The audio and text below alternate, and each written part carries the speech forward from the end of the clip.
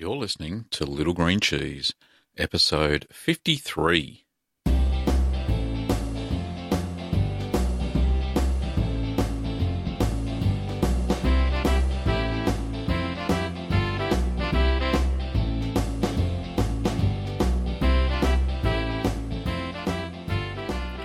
Well, welcome back, everybody. I'm Gavin Webber, and this podcast is where you can learn about cheese making at home.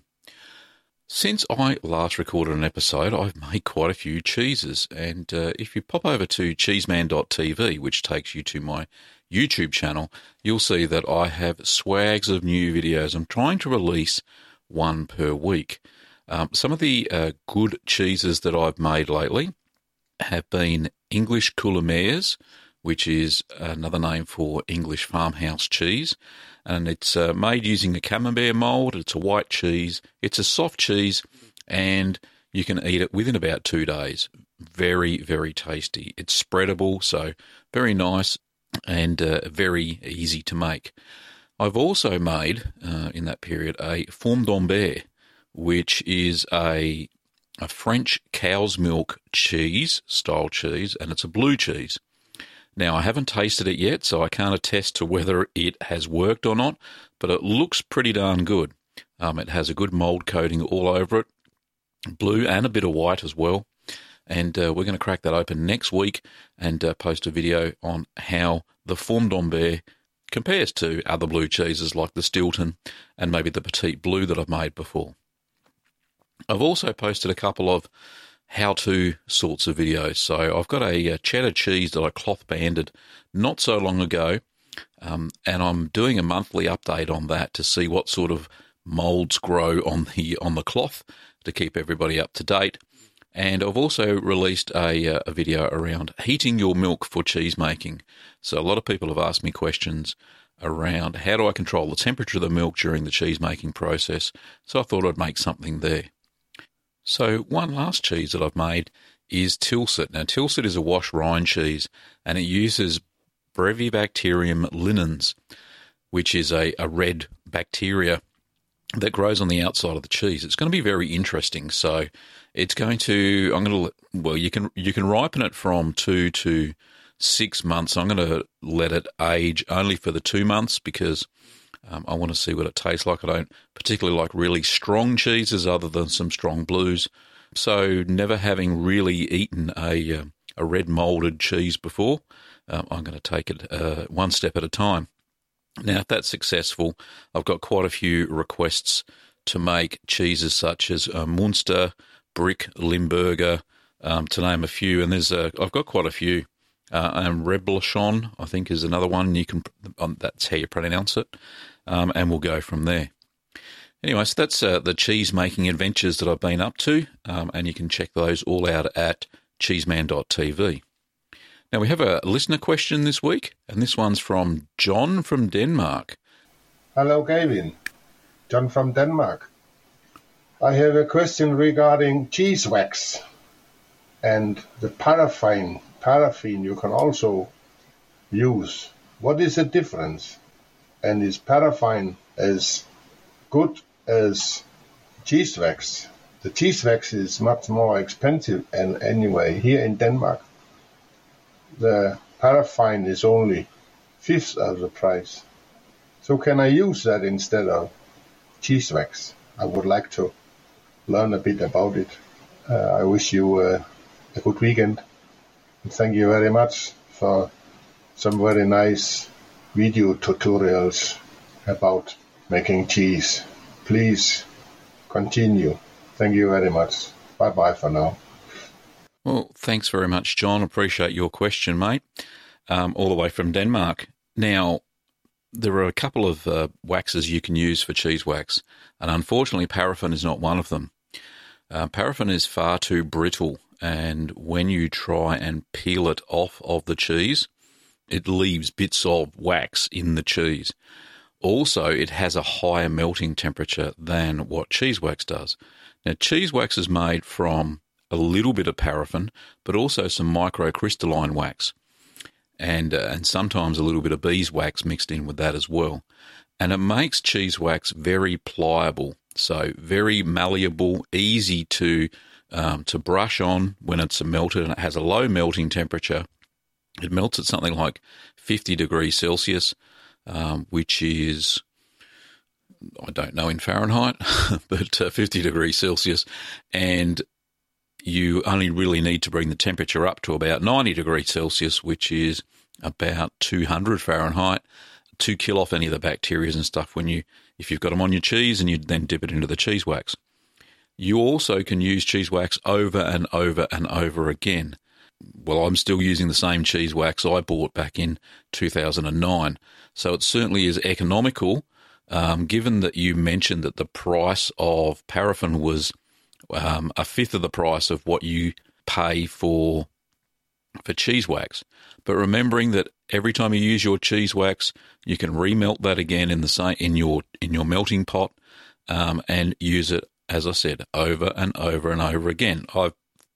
I can't even remember, probably 10, 15, maybe 20 times I've reused the same block of cheese wax for my cheeses. So don't worry too much about the expense of it.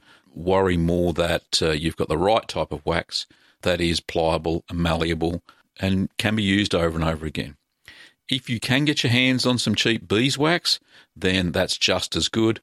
The only drawback is that it is quite expensive, and you do need about a kilo of the wax to coat probably 4 or 5 cheeses. Now, I normally put 2 to 3 layers on each of my cheeses just to make sure that I've got a good seal and they don't break, that bacteria and stuff doesn't get in under the wax. So, John, hopefully that has answered your question, and thanks for calling in all the way from Denmark.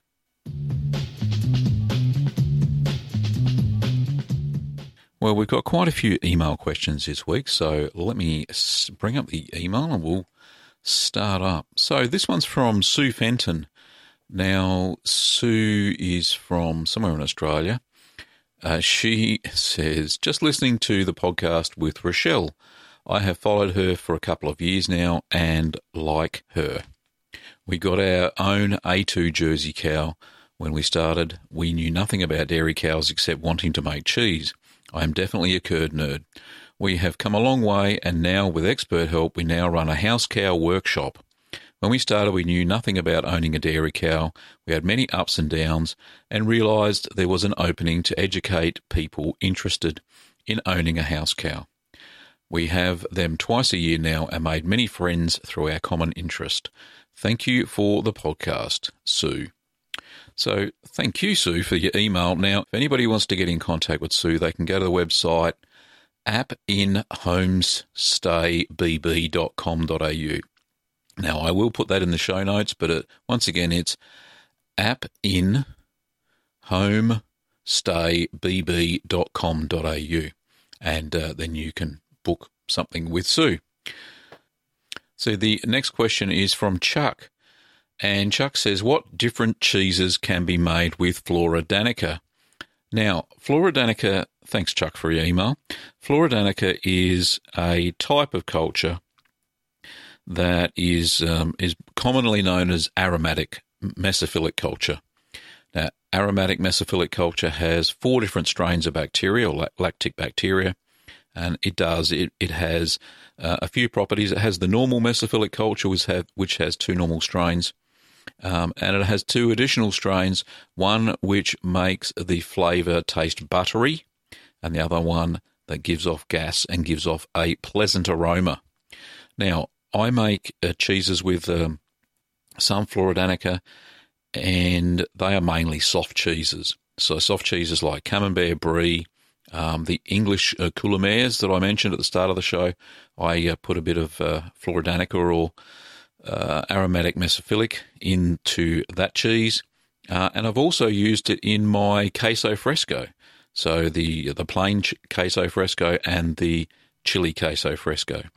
So hopefully, Chuck, that's answered your question. So anywhere where it says use Flora Danica, use an aromatic mesophilic culture, then use Flora Danica. Well, the next question is from Louise, and Louise is from New Zealand, and she said, "Hi Gavin, I have 2 Parmesans aging. I only air dried them for about a week, then waxed. After about 2 months, I now see little spots of mould. Can I take the wax off, dry it for another 2 weeks or so, and re-wax? Well, thanks for your question, firstly, Louise, but yes, you can. You can take the wax off, give it a good wipe over with a brine and vinegar solution. So that's a tablespoon of cheese salt in 1 cup of water. Give that a good mix, and then put a tablespoon of vinegar with that solution, and that will, and then wipe that all over with a soft cloth over your 2 cheeses, and that'll get rid of any bacteria. You may have to give it a bit of a rub, a bit of a scrub. That's okay, as long as you get any of the black mould off and any unwanted blues and maybe white moulds.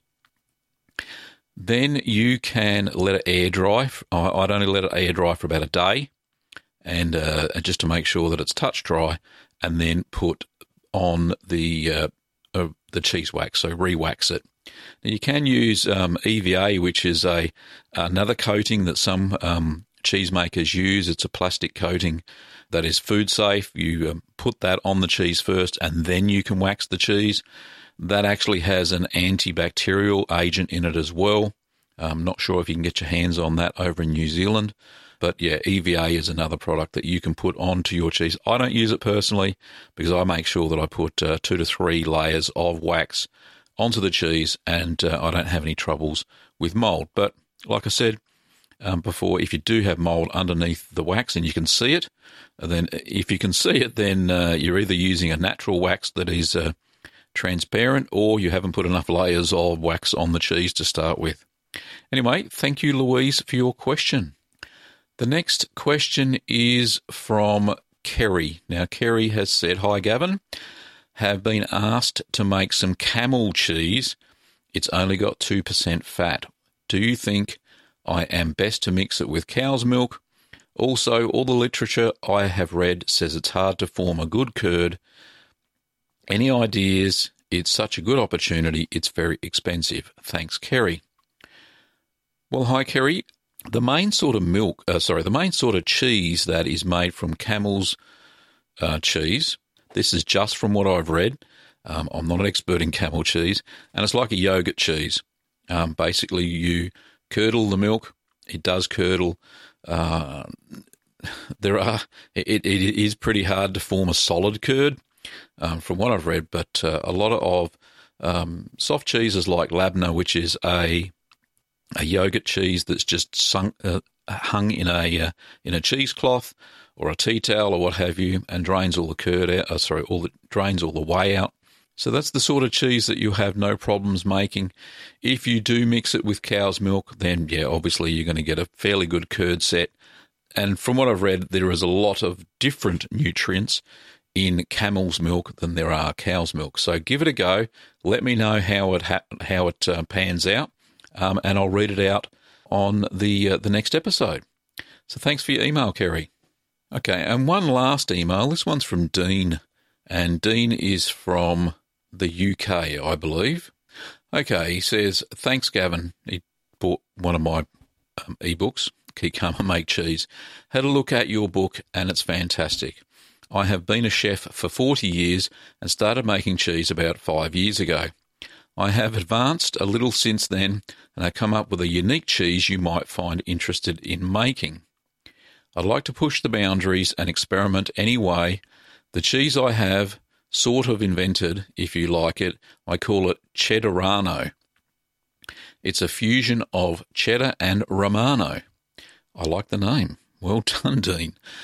I make 2 separate batches of cheese at the same time, following a cheddar recipe and a Romano recipe. So one is with thermophilic culture and the other mesophilic. Then milled both sets of curd together, well mixed, and then aged for 6 months. In brackets, I have aged some for 18 months old. The flavour is incredible. A really stunning cheese with lots of deep, mature flavour. It cuts perfectly. Great to eat on its own or slithers over pasta, etc. Dean goes on to say, "You have a true passion for cheese like myself, and thank you for the great video tutorials. Kind regards, Dean." Well, there you go, folks.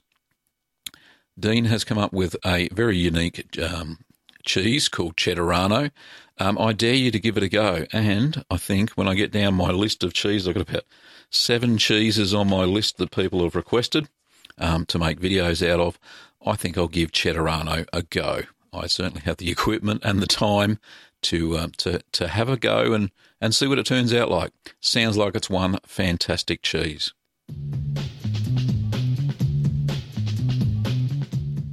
Well, just a short episode this week. Thank you, everybody, for your emails and voicemails. Don't forget that you can pop over to littlegreencheese.com, leave a voicemail on the page, and I will answer your question on air or via the podcast. It's not live, of course. And don't forget that, I do read everybody's emails, but sometimes I can't get to them. I do get a lot of them. And I also do get a lot of comments on YouTube, which I try and get to. Some of them aren't questions. Some of them are just things. YouTube's a bit funny like that sometimes. But, I try and answer everybody's emails, or at least read them on air. On the show for everybody to learn and listen. Now, this podcast is free for a reason. I don't have any sponsors on it. That's because I run our own cheese business. So not only do we teach cheese making courses here in Melton West, where we live, and many people from all over Victoria and indeed all over Australia have come to learn how to make cheese with me, Gavin.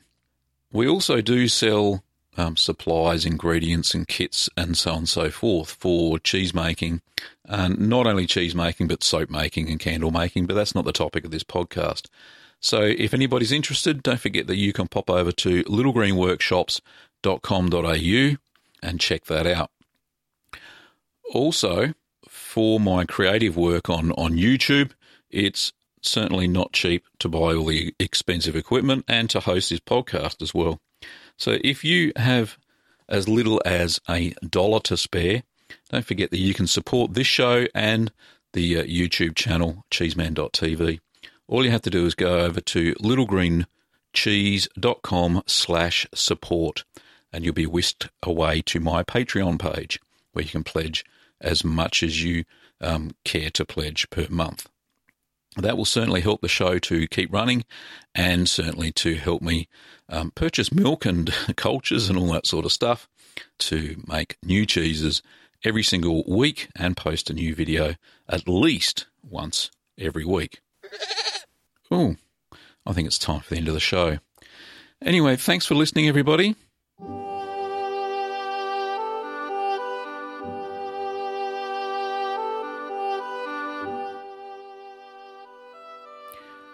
You've been listening to the Little Green Cheese Podcast.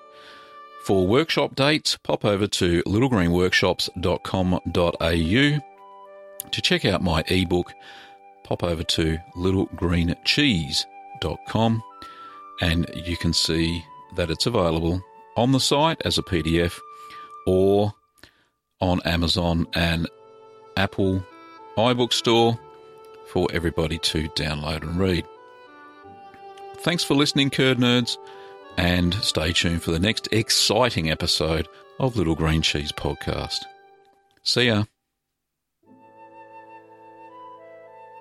During the show, you heard royalty-free music by Kevin MacLeod. I played Malt Shop Bop and Call to the Dairy Cows.